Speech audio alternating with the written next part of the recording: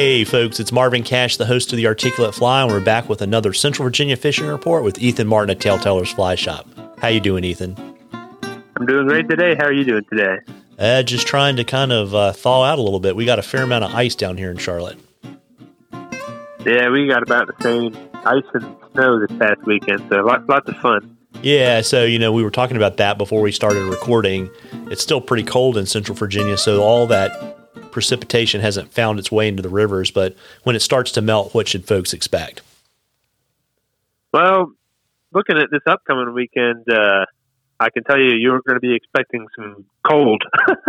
The temps, lows and highs, both of them are pretty close to freezing. So, in all reality, I mean, it is possible that some of those smaller brook trout streams will freeze over. I've been out plenty of times before where in the dense portion of winter, like what we got right now, they'll freeze over completely. And the fish will survive. They find the deep holes. They know how to survive when that happens. But that is a possibility with the temps being in 34 to 35 is our high here in Lynchburg, which means, your mountains are typically 2 to 3 degrees cooler. And so that is a possibility if you are going out this upcoming weekend.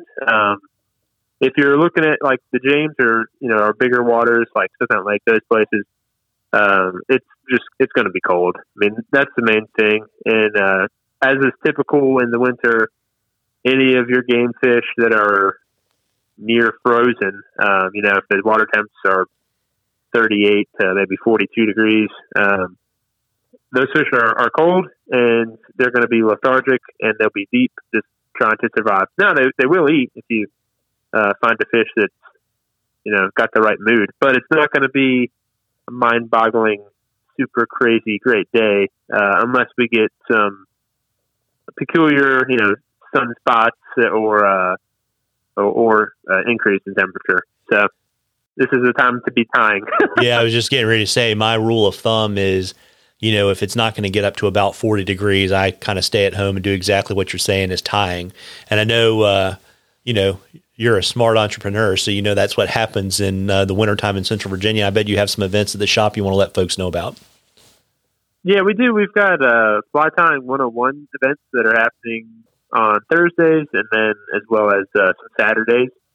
And the ways people can see those is if you go onto our website and you just click the calendar button. It'll give you the calendar of events. So some of that are on the Thursday nights. That may be harder for somebody that's not local. Although I've had people drive I had a guy drive from Raleigh once. But he might be a listener too. So. And then our Saturday events are definitely going to be popular, and that's doing them at 10:30. So it'll be about 10:30 to 11:30, 11:45, somewhere in that range, depending on how much I talk.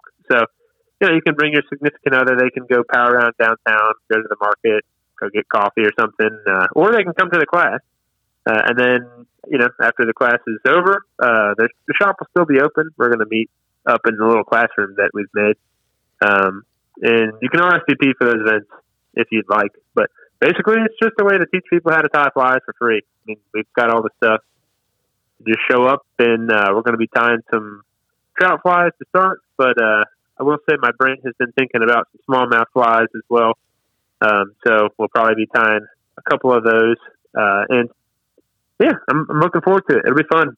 Yeah, absolutely. And, folks, we love questions on the Articulate Fly. You can email them to us, drop them in the comments on our social media posts, send them to us on our Facebook or Instagram page. And if we use your question, I will send you some Articulate Fly swag, and we'll be entering a drawing for some cool stuff from the shop at the end of 2022. And like we mentioned last time, Ethan, as a reward for all the folks that sent in questions in 2021, I put all their names in a hat, put the Google random number generator on them, and pulled the name out of the hat. And the winner is Alan Suford. Alan, I hope I've got your last name correct. And you got it. Did I nail it? You got it correct. There you go. Well, and Ethan, why don't you tell him what he won? He won a $100 gift card. Well, that's so awesome. You can put that to good use with some more bucktails so you can go tie some striper flies.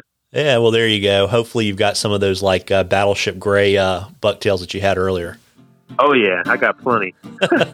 Well, that's great. Well, listen, Alan, I will hook you up with Ethan by email, but it sounds like you may know him. You may beat me to the punch. But, folks, it's chilly.